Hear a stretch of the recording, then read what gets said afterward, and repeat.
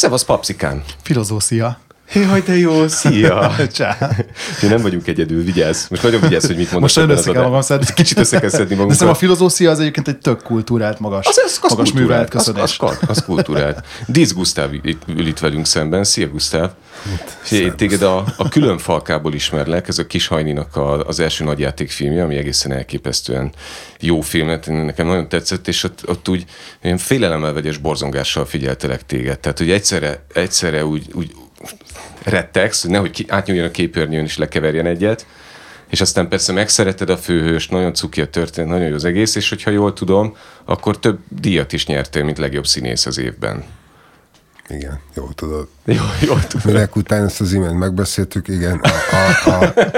De ne leplezz le itt a kulisszatitkokat. Bocsássatok, nem akartam, véletlenül se, nem akartam, hogy mondjam, kellemetlen helyzetbe hozni. Ezzel együtt, igen, megkaptam Olaszországban is, Törökországban is, és itthon is egyébként arra tök büszke vagyok az, hogy itthon megkaptam a filmkritikusok díját.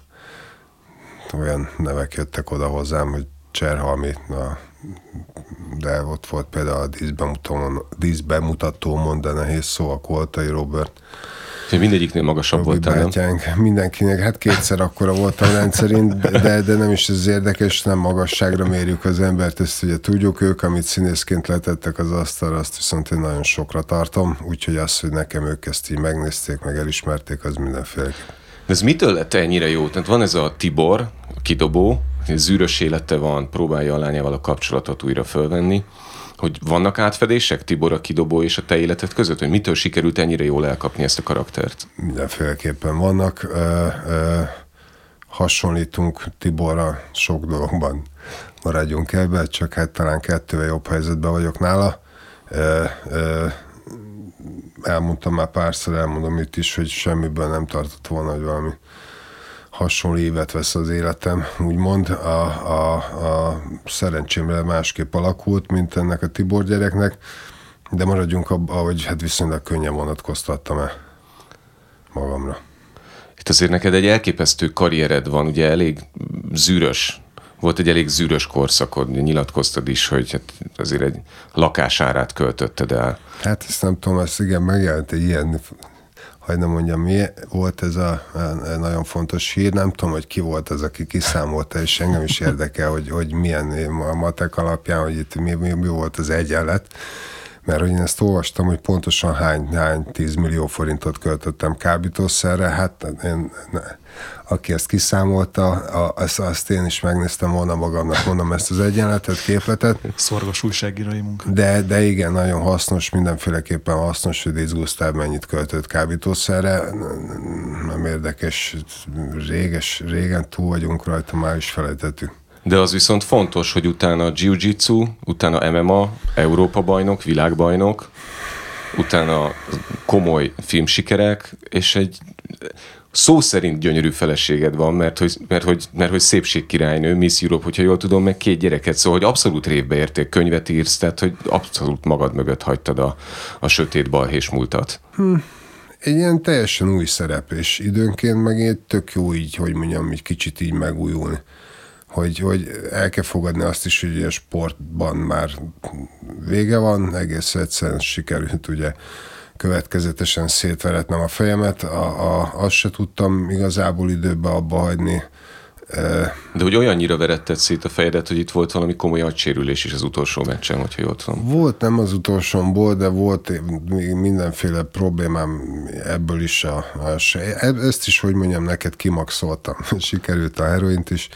Annó, aztán, hogy abban nem sikerült beledögleni, akkor majdnem beledöglöttem a sportba, ugye párszor elvitt otthonról a mentő, de igazából ez nem érdekes, úgy néz ki, hogy ezek így szépen lassan, de így rendbe jönnek ezek a dolgok, regenerálódik a fejem, elmúltak az ilyen álló káóim, rosszul léteim, mit tudom én, merev görcsös rohamot kaptam, egy párat. Az mondjuk kellemetlenebb kicsit történet, mert hogy ráadásul otthon megkapni, az így, amikor otthon vannak a gyerekek, akkor azt gondolhatod, hogy nem egy ilyen vidám dolog. De úgy néz ki, hogy ez is rendeződik, tök jó kapóra jön abból a szempontból ez a színész balhé, hogy ugye kérte tőlem a neurológus a tanulást és a váltótódon történő egyensúlykeresést, hogy ezzel tudom segíteni az agyat, hogy regenerál, hogy átvegye az egészséges területek, a sérült területeknek a munkáját. Mondom, így, meg amivel kezdtem, szóval, hogy tök jó így időnként így más, teljesen más csinálni, és esetleg adott esetben abban is sikereket elérni. Na hát akkor most elmondom, hogy mi az, ami mást fogunk csinálni. Jön a következő blokkunk, ahol hírekről beszélgetünk.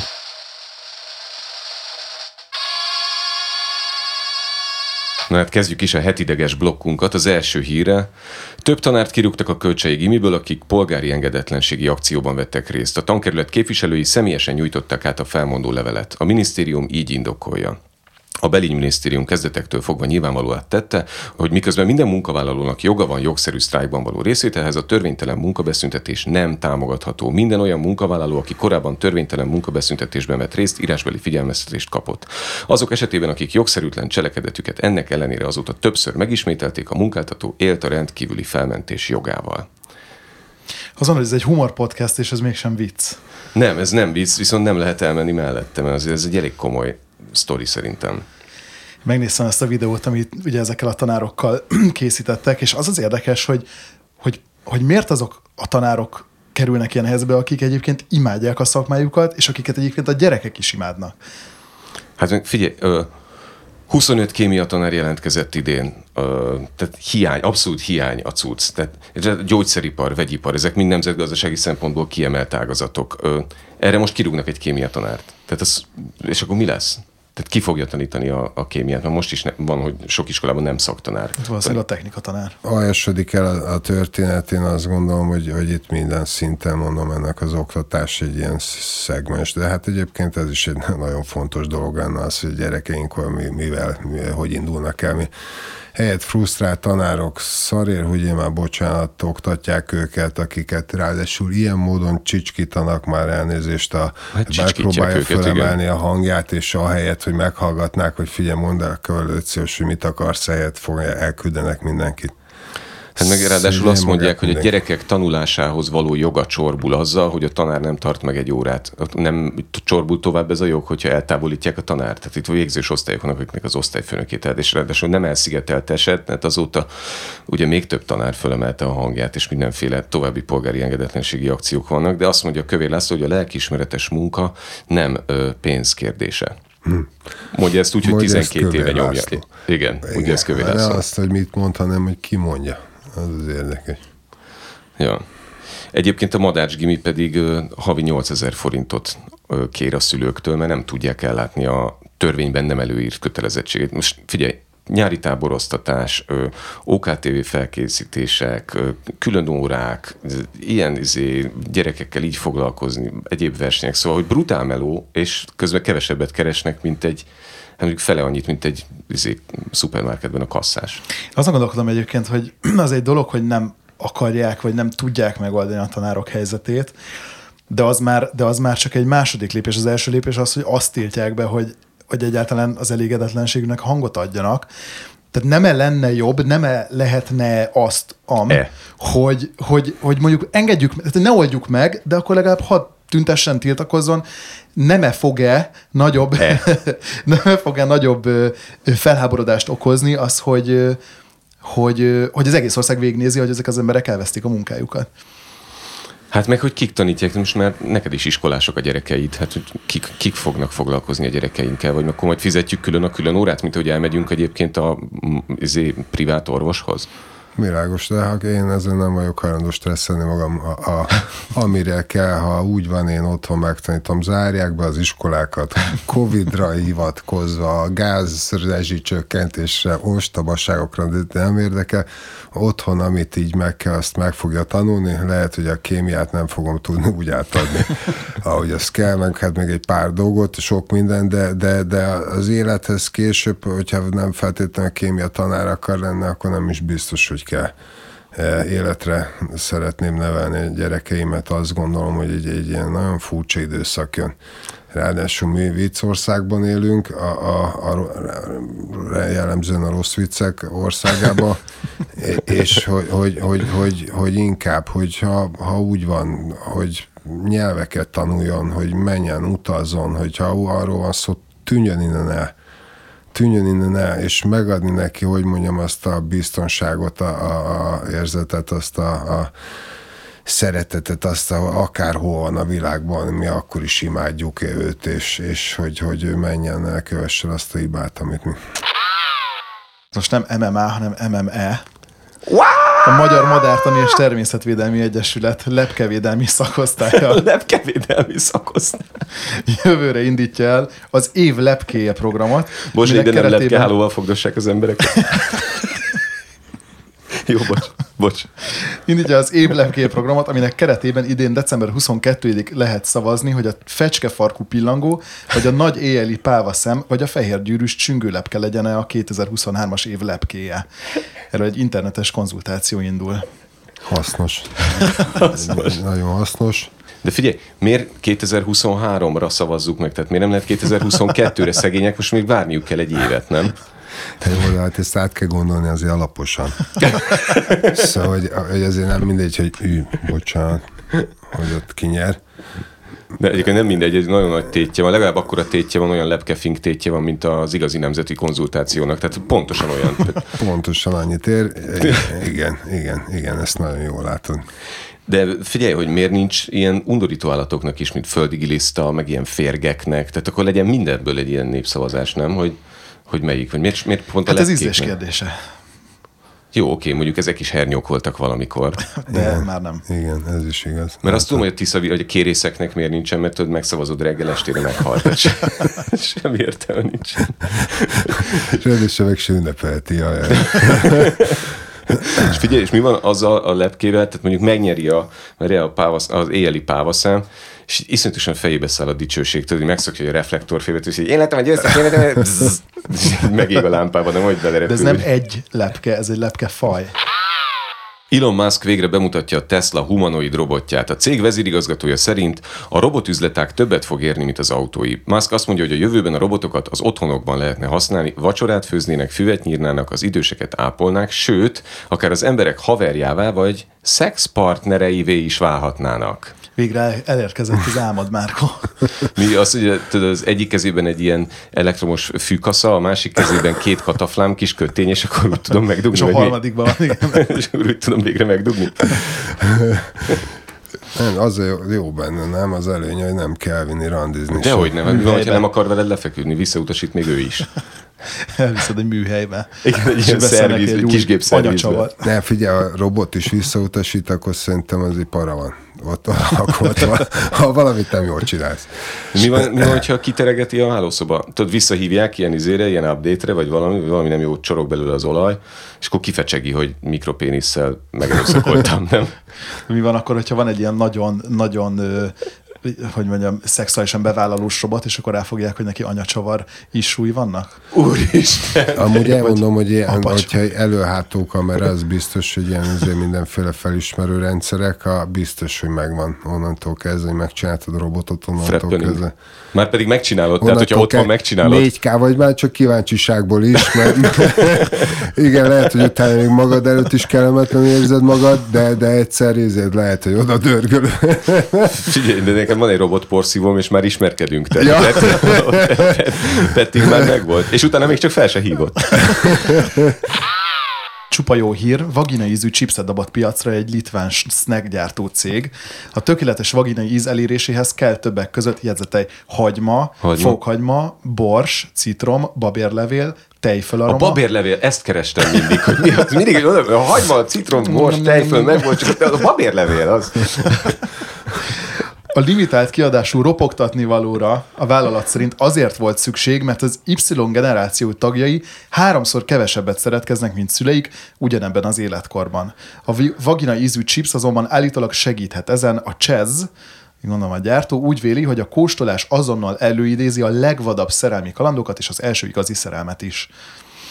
Az igen. És közben robotot rakott. Hát, és közben rakott robotot. Szopogatod el. És mi ez? Chipset. Vagina chipset. Nem értem ezt a chipset. Figyelj, hogy a kajálás, tehát hogyha éhes vagyok, nem tudok szexelni, mert és ez evés fontosabb, mint a repülőtéren az oxigénmaszk. Tehát előbb ennem kell, hogy tudjak dugni, mert addig nem értitek, hogy mit mondok. Hát mondjuk. Igen. Viszont, hogyha ettem, akkor meg nincs kedvem szexelni. Tehát én nem értem, hogy lehet az evéssel összekötni a mondjuk az evés, meg hogy bekapsz egy chipset, az nem feltétlenül ugyanaz az evéstől esik a vércukrod attól, hogy bekaptál egy chipset, hanem. De akkor neked nincs otthon a Gwyneth Paltrow által piacra dobott vagina illatú illatgyertyád? 38 000 forintért, az nincs? 38 000? Nincs. Csak 38 000 forint. Nincs, és úgy néz ki, hogy már nem is lesz. Van otthon elég pina,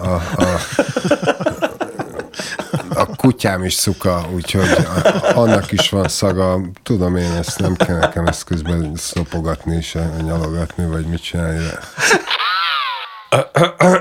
Varga Viktor szerint a legtöbb nő szereti, amikor tárgyként van kezelve. Istenes Bence Pálmai Annával, Lakatos Márkkal és Varga Viktorral beszélgetett az Istenes legújabb részében. A téma a szex volt, illetve hogy ki mennyire nyílt és őszinte, ha a szexualitásról van szó. Varga Viktor a monogámiáról azt mondta, nyilván a nőknél egész más az ügy, mert ott biológiailag egy olyan funkció van, hogy minél jobban birtokold az alfa hímet. De a férfiaknál teljesen az ellenkezője a történet, mert ott pont a szélesség és a magvetés a lényeges, mint ahogy minden növénynél, állatnál és mindennél, ami ezen a bolygón van. Lakatos már később arról beszélt, hogy a pornóban a nőknek el kell viselnie és büszkének kell lennie arra, hogy megalázzák és tárgyként kezelik őket, mire Varga Viktor rávágta, hát azért a legtöbb nő szereti, amikor tárgyként van kezelve. Viktor vágja, nem? Ordít róla, hogy párkapcsolati szakértő is. Hát meg bajba lennénk, ha ő lenne az alfa hím, nem? A nővéremtől olyan pofont kapna, hogy ózdig szaladna érted? És nem értem. De én nagyapámtól figyelj, de azt tanultam, hogyha fiam, ha akkor beszél, hogyha az értelmesebb a csöndnél. Nekem is, én is gyerekkoromban nekem például ilyen filmes ezért az ott lett vége kb. Hogy ilyen 13-tól 16-ig volt egy ilyen felnőtt filmes korszakom, akkor azzal keltem, azzal feküdtem, hogy ilyen felnőtt filmekben szeretnék szerepelni. Komolyan? Igen. De ez, hát mondom, ez az őkám korszakkal igazából lezárult. De mi volt? Miért akartál? Pénz miatt? Vagy buli? Hát én ott meg annyira nem pénz miatt, én úgy szerettem volna, úgy elképzeltem, hogy ott négyen vagyunk az ágyba, és én vagyok középen.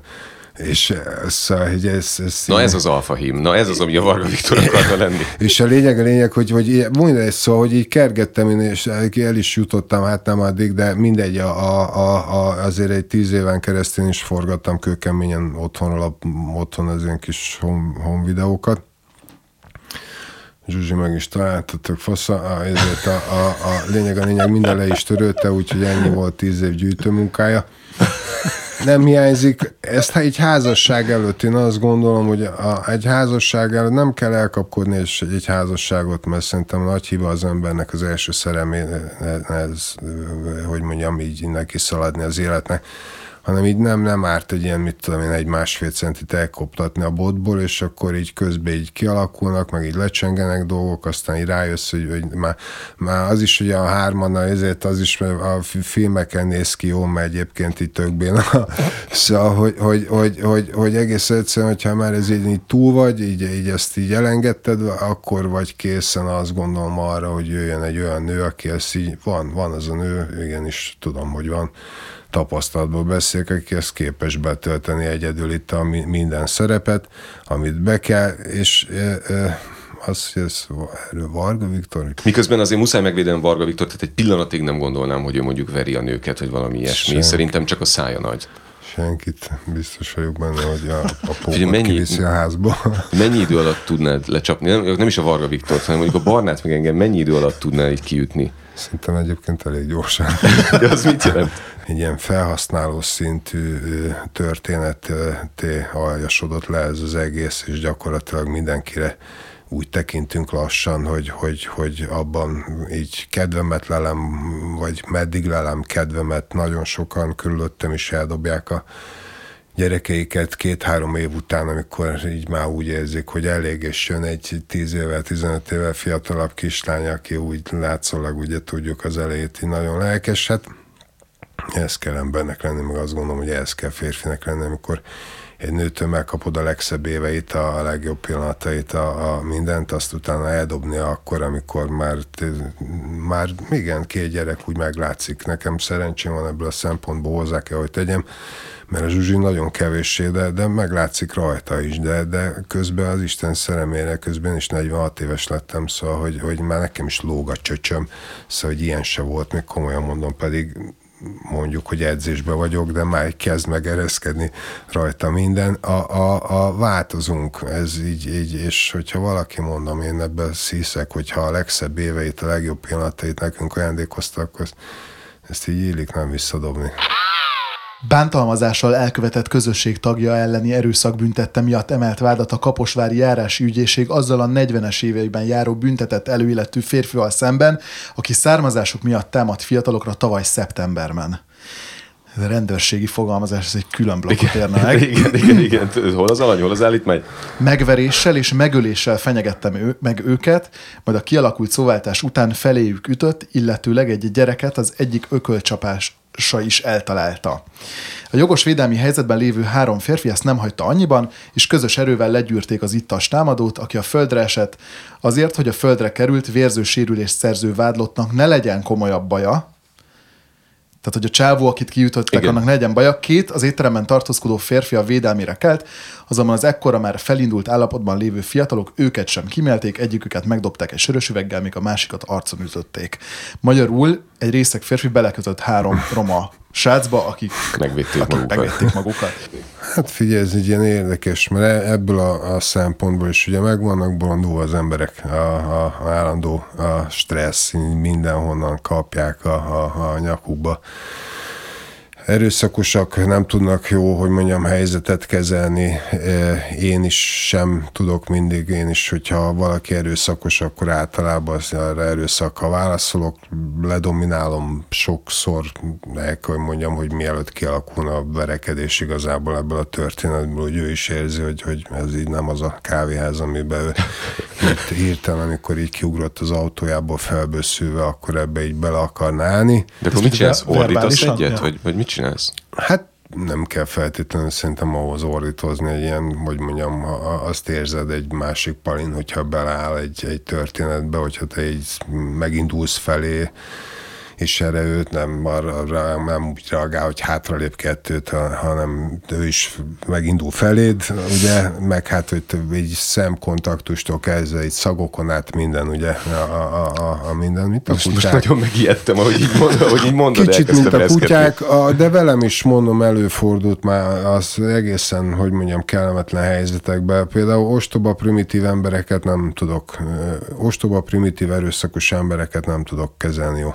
Igen, nekem azért elmondták ezt, és ez ráadásul ugye volt nekem már, hogy mondjam, ugye találkoztam, én is rendőrséggel voltam, én is rendőrségem már, és hogy nem kéne, hogy az, hogy te profi sportoló voltál, az pont elég ahhoz, hogy egy ilyen szituációban teljesen mindegy, hogy igazad volt, vagy nem. Hogy nekem támadt. Teszem azt, hogy mert hogy ugye az önvédelemnél, hogyha a védekezés mértéke nem haladja meg amit nálam ez rám, ez nem igaz.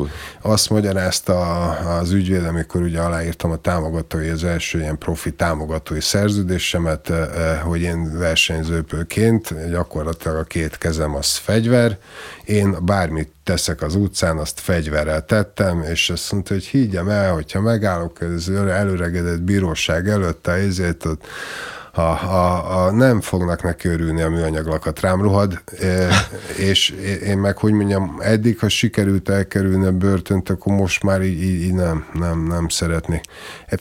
Fel tudok, hogy mondjam, van egy olyan fellépésem, hogy eddig így többnyire sikerült így elkerülni így a konkrét problémák. Ezt mondjuk megértem, de hogy nekünk mit javasolsz? Tehát most nézd ránk. Tehát, hogy valaki belénk köt, villamoson elkezdik. Azért vannak kemény késelő sztorik is a villamoson, Tehát mit csinálunk? Rohanunk, ahogy tudunk? Vagy hát nem, először is így nem szabad beleállni, hogy mondjam, rezgés szintjén. Hogyha ő ordít, visít, neked nem szabad ordítani, visítani, így próbálsz nyugodt maradni. próbálod kerülni, kívül maradni az ütőtávon, vagy akár hogy szúr, ha ő csak jön be, erőszakos, tejgolja, vagy itt magát, hergeli magát, úgymond, akkor meg nyakon kell vágni, torkon, azért, hogy tökön rúgni, tökre működik mind a kettő. Arra ezért érdemes odafigyelni, hogyha még rajta kívül vannak hárman a villamoson, akkor ezt a lehető a végletekig el kell kerülni. Nem tudom, ti hogy vagytok vele, de én megkaptam ezt a népszámlálós levelet. És akkor van egy ilyen nagyon komoly direktíva. Először is a népszámlálás kötelező.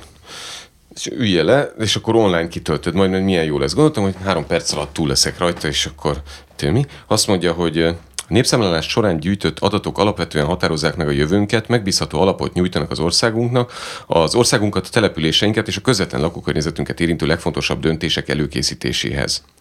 Akkor miért kérdez rá arra, tehát ő a jövőre következtet ebből, akkor miért kérdez rá, hogy én szeptember utolsó 7 napján mennyit kerestem, mennyit dolgoztam, hol laktam 2 évvel ezelőtt, mindent megkérdez, elképesztően idegesítő, végre kitöltöttem, 35 perc alatt minden hülyeségre válaszoltam, majd elkezdte a többi családtagot is.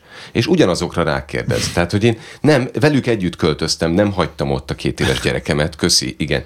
Igen, a 2 éves gyerekem iskolai végzettsége a születéséből adódóan is nincs, tehát fikaevésből csillagos 5-ös, meg kanálfogásból 2-es, meg szobatisztaságból 3-as, de hogy ennyi, tehát nem beszél 6 nyelven, és nincsen PhD-je. De hogy ez elég egyszerűen kikövetkezhető, nem? De még bevétele sincs. Sőt, tovább megyek, hogy az én gyerekem születése, illetve a gyerek anyjának a gyerekének a születése, az ugyanazon a napon történt, pontosan ugyanakkor, és ugyanúgy is hívják a gyereket. És ezt lehet, hogy tudhatná egyébként. Tehát nekem miért kell bepötyögnöm, bazd meg, hogy igen, az gyerek anyjának a gyerekét ugyanúgy hívják, és ugyanakkor született. Mindent így végigmész, majd van egy nyereményjáték, bazd meg, azt mondja, hogy várjál, az interneten kitöltők között naponta 5 darab egyenként 100 000 forint értékű vásárlási utalványt sorsolunk ki. Hova? Nem mondja meg. Mit veszek belőle? Népszámlálás 2022 mörcsöt? Vagy peca felszerelést? Vagy bazd meg. De tényleg mit veszek belőle? Latex búslakodót? Plusz, mert bocsánat, de van valami, ami kötelező. Hogyha kötelező, akkor miért van nyereményjáték? De ez kötelező? Ez kötelező. Megbüntetnek. De mit? Büntetés. Gondolom, lehet, hogy te fizeted ki a 100 000 forintos nyereményt valaki de másnak. Tehát nyereményjáték, bazd meg, ezt adhatnák a pedagógusoknak, ezt a napi 5x100 000 forintot, de tehát miért fizetsz nyereményt azért, ami kötelező? Hát meg állítólag tele van a rendszer ilyen hibákkal, hogy nem lehet beküldeni, nem menti el, kilép, nem tudom. Hát meg miért kérdez rá, amikor ott az ügyfélkapum, és mindent tud rólam? Tehát a Facebook levelezésembe bele tud olvasni Pegazus, mindent, de akkor miért nem tudja, hogy mikor születtem? Érted? Teljesen észszerűtlen, mindent tudnak. Nem tudom, hogy erre mennyit, hogy mondjam, költségelnek el, meg hogy ebből milyen számadatok, milyen statisztikák jönnek ki, és hogy ez mennyire hivatalos, hogy ezt ők hogyan és mire használják föl. Ugye én mondom, egy nagyon-nagyon-nagyon furcsa világot élünk. Én 46 éves vagyok, ami most van, az nem, hogy érzés szintjén semmi közöm. Na Barna, minek örültél a héten? Képzeljétek el, hogy TikTokon trendingel, tényleg meg fog verni. Lehet, és az, hogy nem vicce. Ő viszont nem vicce. Egy 2007-es Miami Jewish Boys Choir, tehát egy Miami zsidó ilyen srác kórusnak az egyik dala, ami zseniális, és mindenki hallgassa meg, én azt hallgatom egész héten. Én meg annak örülök, hogy majdnem olyan lettem, mint te, csak nekem nem a hajam, hanem a lemezem lett platina.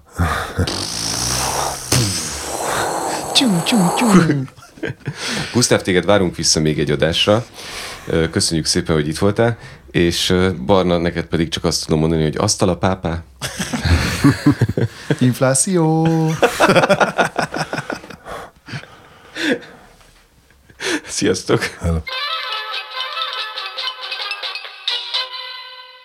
A műsor a Béton partnere.